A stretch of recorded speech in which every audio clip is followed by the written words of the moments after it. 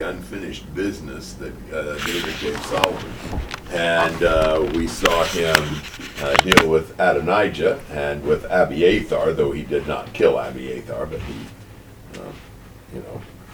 dismissed him from his service and banished him to Anathoth. And now the question is, what's he going to do with Joab? So 28 to 35. And the news came to Joab, for Joab had followed Adonijah, although he had not followed Absalom. And Joab fled to the tent of the Lord, took hold of the horns of the altar. And it was told King Solomon that Joab had fled to the tent of the Lord, and behold, he was beside the altar. And Solomon sent Benaiah, the son of Jehoiada, saying, Go fall upon him. So Benaiah came to the tent of the Lord and said, Thus the king has said, Come out. But he said, No, for I will die here. And Benaiah brought the king word again, saying, Thus spoke Joab, and thus he answered me. And the king said to him, Do as he has spoken, and fall upon him and bury him, that you remove from me and from my father's house the blood which Joab shed without cause. And the Lord returned his blood on his own head, because he fell upon two men more righteous and better than he, and killed them with the sword, while my father David did not know it. Abner the son of Ner, commander of the army of Israel, and Amasa the son of Jether, commander of the army of Judah. So shall their blood return on the head of Joab, and on the head of his descendants forever.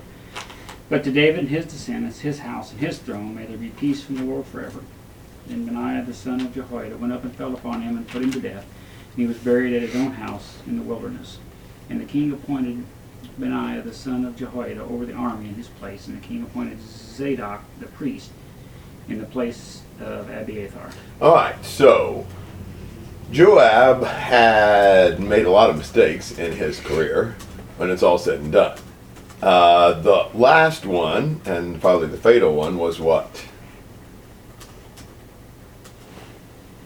Following Adonijah? Yeah. I mean, the fact that he joined Adonijah in the rebellion pretty well sealed his fate, though there were other things in the course of time that are factors in this, things that David mentioned. What had David pointed out that led him to say Solomon should execute it? That he killed two innocent people. Yeah, which were? Abner And? Asa. Amasa. Or Amasa, yeah. Abner and Amasa. And both of those guys were in about the same situation when it's all said and done. Both of them had originally been what?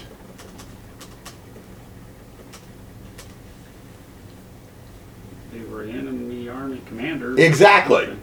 They were both commanders of armies that were opposing David, and both of them had ended up more or less making peace with David. And while I don't know for sure if Abner was going to replace Joab or not, I wouldn't be at all surprised. Amasa did, very temporarily. So it's almost like these were two enemy army commanders that David had chosen to ally with, or maybe even to make the commanders of his own army, that Joab bumped off both times, presumably to protect David, but I suspect as much as anything to promote his own interests. Maybe none of these things, though, are the biggest reason that David had been upset with Joab. What had Joab did that probably made David even more upset? Did he kill Absalom? Exactly. So I suspect that may have even been the straw that broke the camel's back. But whatever, Solomon tells Benaiah, his favorite executioner, to go get Joab. But what's Joab doing? Yeah. And the idea of the altar was kind of a place of asylum. Although if they were guilty, it was not supposed to be a way to get out of the punishment for being guilty. Joab was guilty, at least of these items. And so Solomon orders Benaiah to just go ahead and kill him at the altar if that's where he's going to stay. Wherever, execute him. So he did. You feel like it would have been a lot better on David's part if he had dealt with Joab, after the Abner incident, for example, where really Joab was quite insubordinate and should have at least been dismissed, if not something more severe. But he just kept stringing him along until finally he has Solomon deal with him. Comments and thoughts on this section? So was he still holding on to the horns of the altar when he was killed? Well, I'm assuming so. I mean, he said he wouldn't come out from the altar in verse 30. And It says Jehoiada ben Benaiah went up. yeah, and so do as he spoke and fall upon him and bury him. So I'm assuming he went up to the temple, to the altar, and killed him right there and there, then and there. Almost sounds scandalous. Well, I mean, Joab refused to come where he could be executed in a better fashion, so it's like, okay, that's where he wants him. You can kill him there too. It's kind of like tag, I'm going to stay at home base so that you can't tag me, Kind of thing, if you're going to tag me, you're going to have to break the rules and come in here, but I guess Solomon wasn't worried about that. No, I think not. He's the It's like, king, yeah, so. Yeah, he makes the rules, not... I need to have picked up another page of notes. There is a verse somewhere in the law that says something about even taking them from the altar and executing them. But You I'll are have to allowed find to do it. I think so. I need to find that verse. I can't remember where it is. So. And that's the only thing that indicates at all that the altar was a kind of a refuge, right?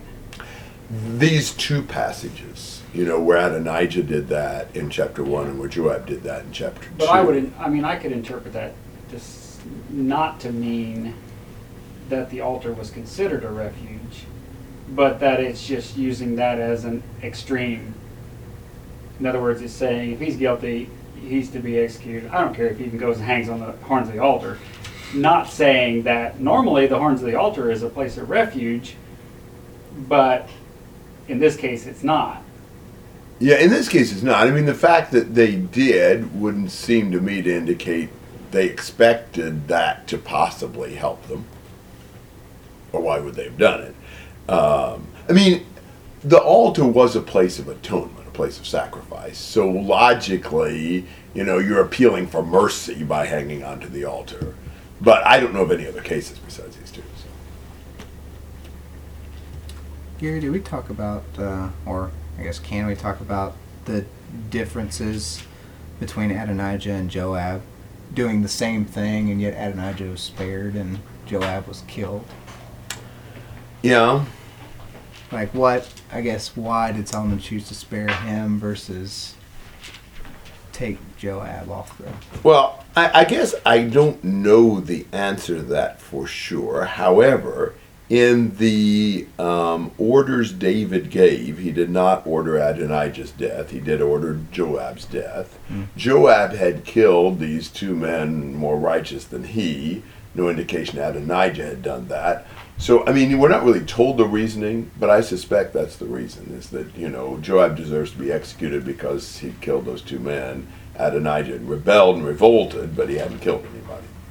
He didn't do anything worthy of death, quote unquote. Right, until he tried to take the concubine.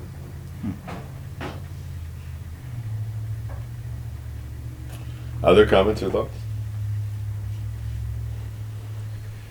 All right, how about 36 to the end of the chapter? Now the king sent and called for Shimei and said to him, "Build for yourself a house in Jerusalem and live there, and do not go out from there to any place. For on the day that you go out and cross over the brook Kidron, you will know for certain that you shall surely die. Your blood will be on your own head." Shimei said to the king, "Your word is good. As my lord the king has said, so your servant will do." So Shimei lived in Jerusalem many days. But it came about at the end of 3 years that two of the servants of Shimei ran away to Achish the son of Maacah, king of Gath, and they told Shimei, saying, "Behold, your servants are in Gath." Then Shimei arose and saddled his donkey and went to Gath to Achish to look for his servants. And Shimei went and brought his servants from Gath. And it was told Solomon that Shimei had gone from Jerusalem to Gath and returned. So the king sent and called for Shimei and said to him, "Did I not make you swear by the Lord and solemnly warn you, saying, You will know for certain that the day that you depart and go anywhere, you will surely die? And you said to me, The word which I have heard is good. Why then have you not kept the oath of the Lord and the command which I have laid on you?" The king also said to Shimei, "You know all the evil which you acknowledge in your heart, which you did to my father David. Therefore the Lord shall return the evil on your own head." But the king But King Solomon shall be blessed, and the throne of David shall be established before the Lord forever. So the king commanded Benaiah, the son of Jehoiada, and he went out and fell upon him so that he died. Thus the kingdom was established in the hands of Solomon. So Shimei was the guy who done what? Curse David. Cursed David and Threw stones at him. yeah, and stuff. threw whatever on him when he was fleeing from Absalom, and then begged for forgiveness and for mercy as soon as David came back victorious. And so, he's one of the guys that David had told Solomon to deal with. And Solomon basically issued some conditions for Benaiah that Benaiah agreed to. And basically, what were the conditions? Conditions for Shimei. Shimei, what did I say? Benaiah. Sorry about that. Okay. Yeah, for Shimei. What were the conditions for Shimei to stay alive? You stay in Jerusalem. Yeah, he had to stay in Jerusalem. You stay here, you'll be okay. House arrest. Yeah, more or less, that's right. At least city arrest. And so he agreed to that. Sounds like a pretty good deal to me. Execution or stay in the city. I think I'd choose staying in the city. However, what happened? Servants ran away. Yeah, some servants of his, a couple of them ran away to Achish, king of Gath. So guess what Shimei did? Ran after him. What do you think about that? Well, maybe he forgot. It had been a long time after all. In a couple years. Probably not a good thing to forget. Yeah. It's kind of life altering. Yeah. That's a good Literally. term. Yeah. And you think about, is there a logical reason Solomon might have told him he wanted him to stay in Jerusalem? So he could keep an eye on it? I think so. Keep him under surveillance. Makes sense. So, and he'd agreed to it, and I don't know. It looks to me like he kind of took the threat lightly, maybe took the grace of Solomon lightly.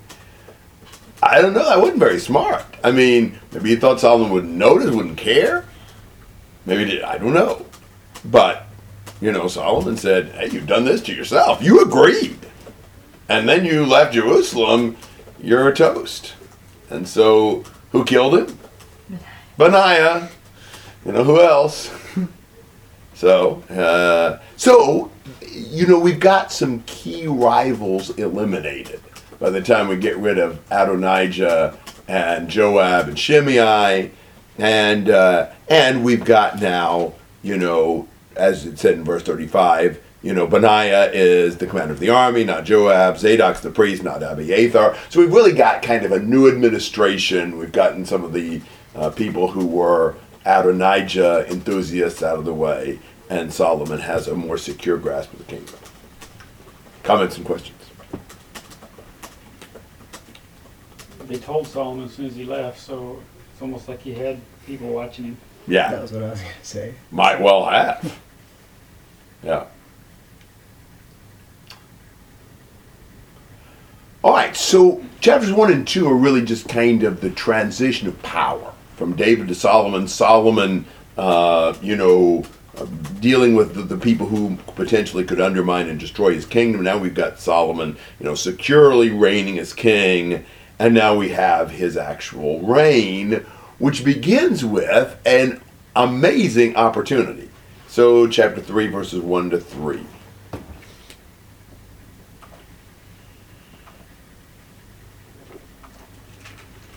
Solomon formed a marriage alliance with Pharaoh, king of Egypt, and took Pharaoh's daughter and brought her to the city of David until he had finished building his own house and the house of the Lord and the wall around Jerusalem.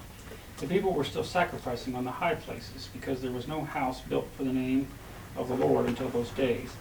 Now Solomon loved the Lord, walking in the statutes of his father David, except he sacrificed and burned incense on the high places. All right, this is the introduction to what we're going to see in this chapter, but it brings up a couple of interesting points. Who had Solomon married? Daughter of Pharaoh. What does that tell you about Solomon? He's just like his dad. And in what way? He's kind of attracted to women. Okay, well, yeah. I can buy that. What else did it tell you about him? He thought he needed political alliances. Are you surprised he managed to get this one pulled off? I mean, think about who Israel was, and descendant of an Israelite slave becomes Pharaoh's son-in-law. In a political sense, an international sense, you know, Israel's come a long ways. You know, they've kind of come up in the world. I mean, Solomon is leading his little nation into world-class, you know, diplomacy and, you know, political, you know, affairs and so forth. And so, in one sense, it's kind of amazing that they've gotten to do that. But, I mean, he wasn't supposed to marry foreign women. We know that all along. And we're going to see Pharaoh's daughter reappear from time to time in this account at, you know, in ways that kind of show how this was kind of the beginning of the downfall of Solomon almost. She was maybe even his favorite wife, and that is not a good thing.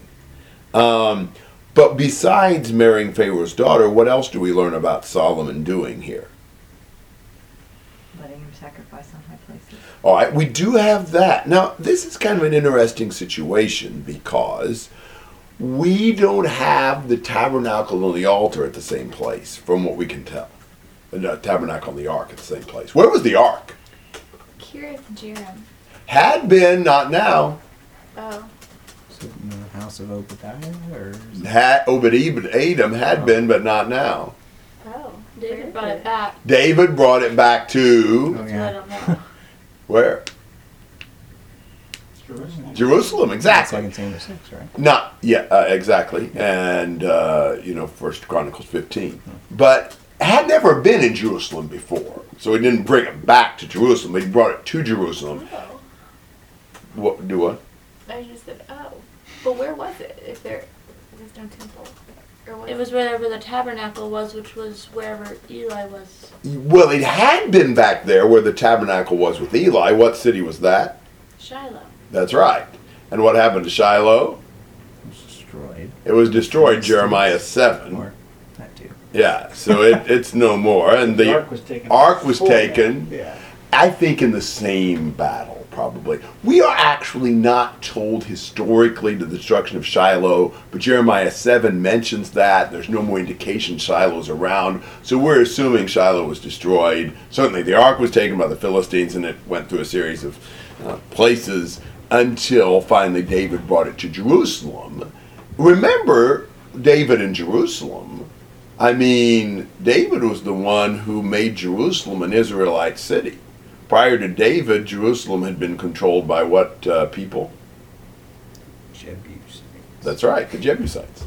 So, I mean, under David, Jerusalem actually becomes a Israelite city, and he brings the ark there. But that is not apparently where the tabernacle was. The tabernacle apparently was still in Gibeon, where it apparently had gone after Shiloh. So, we still don't have the total centralization of worship until Solomon builds the temple in Jerusalem. You get the temple and the ark together in Jerusalem. That is the place where God has caused his name to dwell, and no sacrificing was to be done on any other place, any other high place or whatever, after this point in time.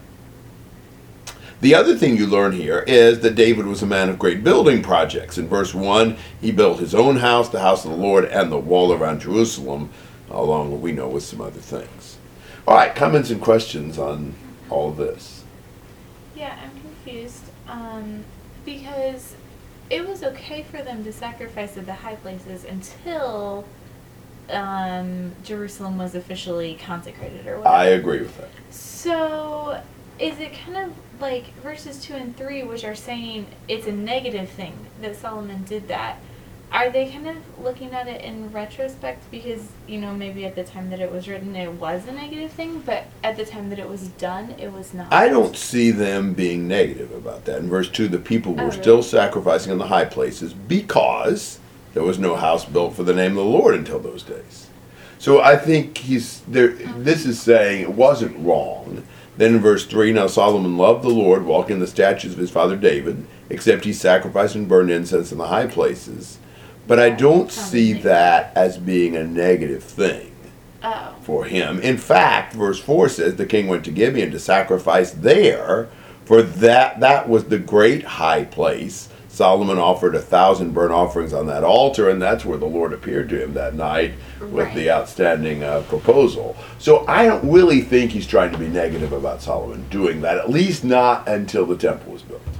Okay, I saw the except in verse 3 as being a negative. Like, he I loved understand. the Lord and obeyed the commandments of David, except for the fact that he sacrificed on the high places. Yeah, but I think in the overall context, it's not a Okay. negative thing. That's my opinion.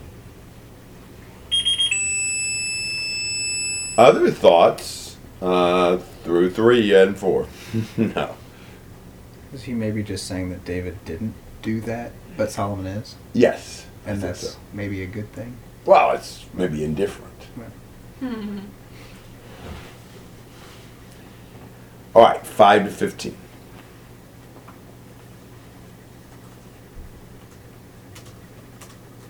In Gibeon, the Lord appeared to Solomon in a dream at night, and God said, "Ask what you wish me to give you." Then Solomon said, "You have shown great loving kindness to your servant David my father, according as he walked before you in truth and righteousness and uprightness of heart toward you, and you have reserved for him this great loving kindness, that you have given him a son to sit on his throne as it is this day.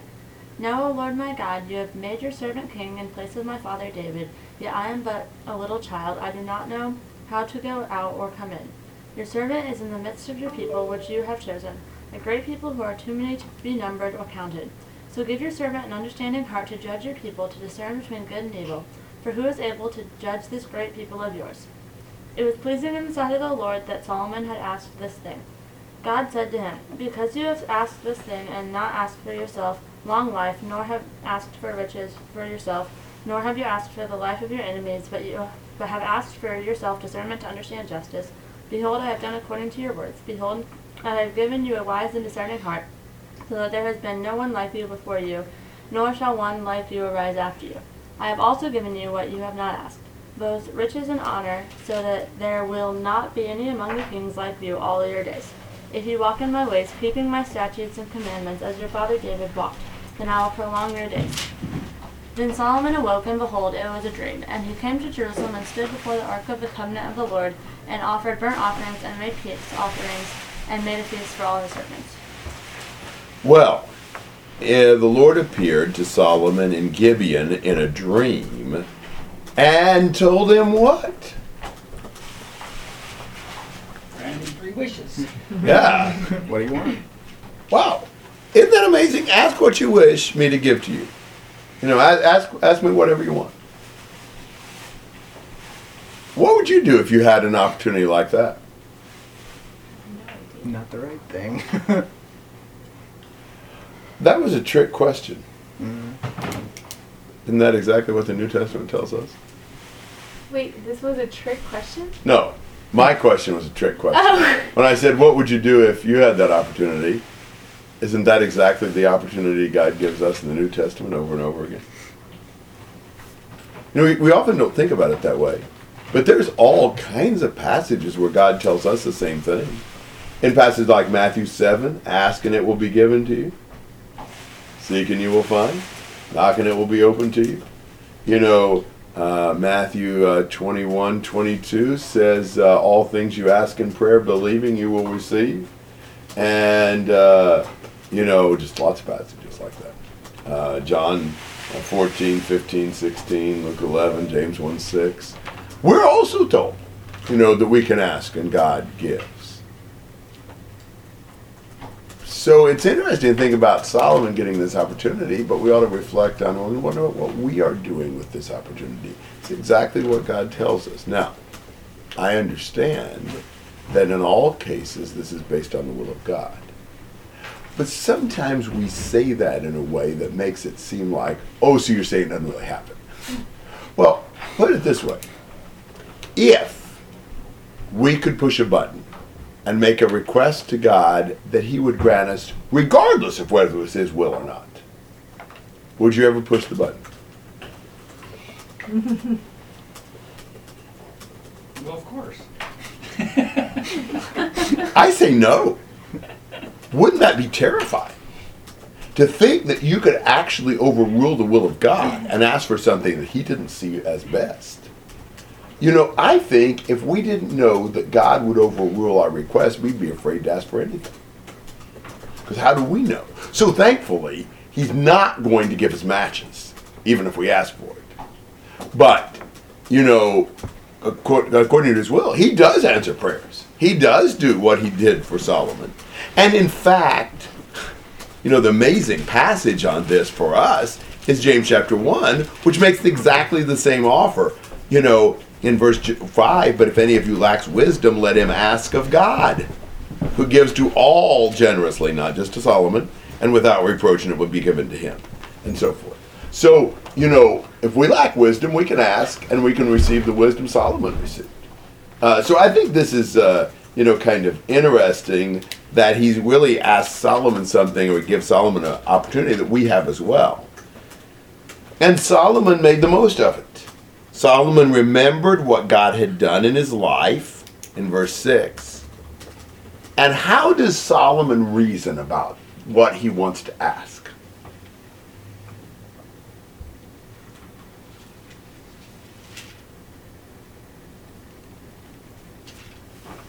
What's he thinking about? I'm a child. So he sees himself as, Inadequate. yes, big key to this.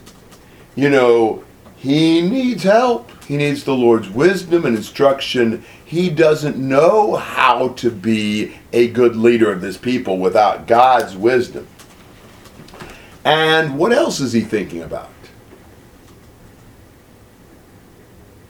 What God has done. Yes.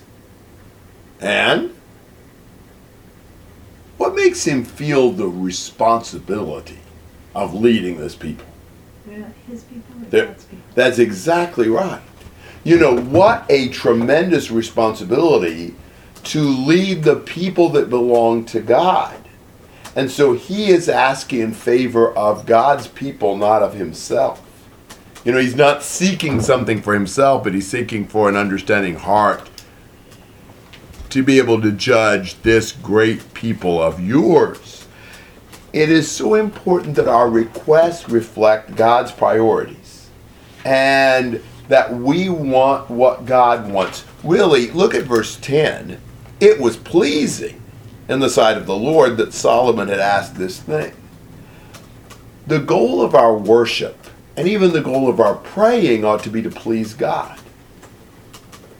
You know, we often forget that principle. So we debate how to get worship to cater to our needs, that is, likes, instead of worship that pleases God. We ought to pray in ways that please God and worship in ways that please God. Pleasing God ought to be our highest goal. So he pleases God by thinking humbly of himself and seeing the responsibility of leading God's people, and he asks for wisdom. And what does God do for him? Gives them all that and more. Yes, exactly. God is very pleased. God wants to give. In fact, remember Ephesians 3? Gives exceedingly abundantly beyond all that we ask or think. Well, here's an illustration. Solomon asked wisdom. Did Solomon get wisdom? Yes. Is that all he got? No. God gave him way more than what he had asked or thought. So, this is a very encouraging thing. However, there is a kind of a condition on this. You know, if you walk in my ways, in verse 14, keeping my statutes and commandments as your father David walked, then I will prolong your days. God is going to give Solomon wisdom, but he's not going to overrule Solomon's freedom of choice, his free will to decide how he's going to live. All right, comments and questions? And he woke up, and it was just a dream. It wasn't real. Yeah. Yes. Well, in this case, the dream was real. Yeah.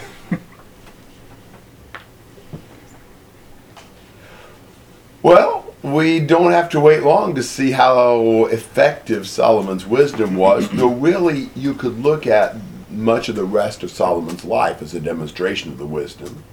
You'll see his wisdom in judgment here now, his wisdom in conducting the affairs of government in chapter 4, and in his teaching in the end of chapter 4, and his building, and in a whole bunch of things.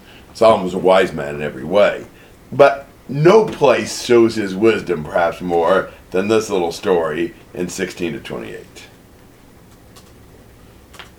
And two women who were harlots came to the king and stood before him. The one woman said, "O my lord, this woman and I live in the same house, and I gave birth to a child while she was in the house. It happened on the third day after I gave birth that this woman also gave birth to a child, and we were together. There was no stranger with us in the house, only the two of us in the house. This woman's son died in the night because she lay on it. So she arose in the middle of the night and took my son from beside me while your maidservant slept, and laid him in her bosom, and laid her dead son in my bosom. When I rose in the morning to nurse my son, behold, he was dead. But when I looked at him carefully in the morning, behold, he was not my son, whom I had born. Then the other woman said, No, for the living one is my son, and the dead one is your son. But the first woman said, No, for the dead one is your son, and the living one is my son. Thus they spoke before the king. Then the king said, The one says, This is my son who is living, and your son is the dead one. And the other says, No, for your son is the dead one, and my son is the living one. The king said, Get me a sword. So they brought a sword before the king. The king said, Divide the living child in two, and give half to the one and half to the other. Then the woman whose child was the living one spoke to the king, for she was deeply stirred over her son, and said, O my lord, give her the living child, and by no means kill him. But the other said, He shall be neither mine nor yours, divide him. Then the king said, Give the first woman the living child, and by no means kill him. She is his mother. When all Israel heard of the judgment which the king had handed down, they feared the king, for they saw that the wisdom of God was in him to administer justice. That was pretty cool. You know, you got this case, these two women with the little child, and they're both claiming the live one and claiming the dead one's the other one. But what basis do you have to make a judgment in this? Normally, in a court of law, you might rely on what? Witnesses. Witnesses. That would be handy. However, There were no strangers with us in the house. there were no strangers in the house, and furthermore, It was just the two of us.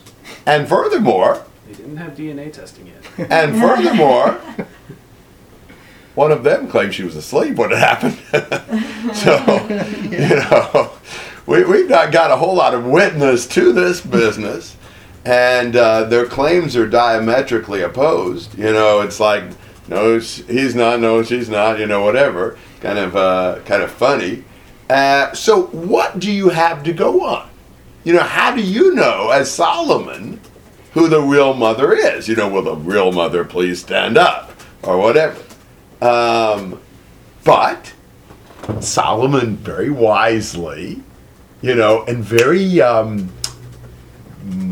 would say, with a good brisk pace, you know, calls for sword. When it's brought, he orders the execution of the living child, just like that. And of course, that brings the true mother begging for her son's life. Give him to the other woman. You know, she'd rather have him alive than dead. And the other woman's like, no, divide him in two. That's fair. She didn't realize where this was going, obviously. And you know, that tells you something about her. The one whose child was truly dead, what was her attitude? Vindictive. I mean, she didn't have a son, didn't want the other woman to have one either. Exactly.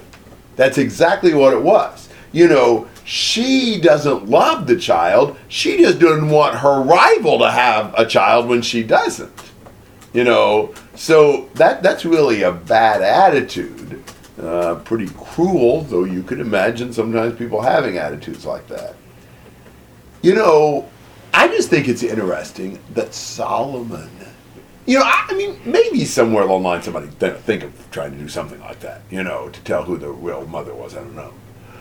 But I think his decisiveness and his rapid pace makes this impressive. I might have said, well, maybe we could divide the living one in two or whatever. But I don't think I would have ordered the sword brought and ordered the execution already. I'd be afraid it wouldn't work. We'd have two dead kids on our hands, you know. But Solomon has confidence in the wisdom God has given him, and he makes the decree, and probably that brought the one whose child was really alive, begging for mercy even more quickly, as it looked like this is going to happen right like that. You don't have to think about it. You just react. So everybody hears about that. The verdict spread like wildfire, and everybody admired how much wisdom God gave him. Comments and questions?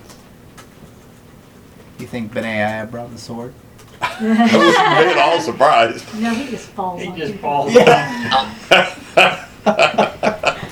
have been All a on the baby. fat guy.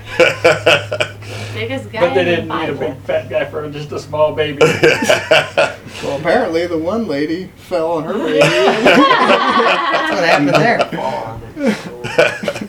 I'll bet there were some new living arrangements by the end of the day, too. Yeah, I hope so. Yeah, you would hope that. Wow. She might try it again. That's exactly right. Yeah, that's true. That's really a bad attitude. But it is the attitude we have when we are jealous. When I'm just upset that you've got it.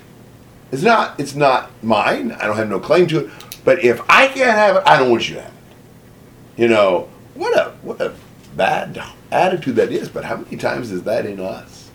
Wow. I mean, it's hard. Even with a child, think about it. I mean, wow. It's hard if you want to have children and aren't being able to, and other people start having children and all that. That can be just really painful. And we have to work on ourselves to still be pleased that the Lord is blessing others. But in emotional things like that, it's a hard thing to feel. It really tests us a lot. So, I mean, in some ways you can see this, but certainly Solomon exposed the cruelty of this jealousy. Other thoughts? So, like the wisdom that God gives us, like spiritual wisdom, is wisdom for us, but to worldly people it seems like foolishness a lot. But this wisdom that Solomon has here, even worldly people would, see that's pretty clever, really wise. So, like, what kind of wisdom did God give Solomon? Because he really derailed later in his life. Or is there not really a distinction like that? I don't know that I've thought about how to answer that question before. I would say, first of all, that Solomon probably had wisdom beyond just spiritual wisdom. Even because of the end of chapter 4, he was sort of an expert on flora and fauna and, other things like that. And animals, and he kind of had just wisdom of all kinds, and was a poet and this, that, and the other thing, and even wisdom in the buildings and in the administration. So I think his wisdom is probably broader. On the other hand, I wouldn't say that everybody would necessarily even see the wisdom of what Solomon did here. I guess it was a spoof. I don't know how seriously it was taken, but I mean, Mark Twain made fun of what Solomon did, right? What? What? Man, I think I'm right about that. That Mark Twain, made fun of. Maybe, I don't know if it was seriously or not. Mark Twain wasn't very respectful. But I don't remember what book or whatever. I was thinking it was like Tom Sawyer or Huck Finn or something, where he made fun of the idea Solomon wanted to divide the live child. Nobody remembers that? Apparently he did say stuff about Solomon. Oh, you're looking on Google? Mm-hmm. Oh, cool. Yeah, I think he did. I think that's actually true, but I'm surprised. Maybe. Looks like it was in Huck Finn. Yeah, I thought I so. read that, but I don't remember. The good and bad thing about me is I can remember things from my school days. I don't remember anything that happened yesterday, though.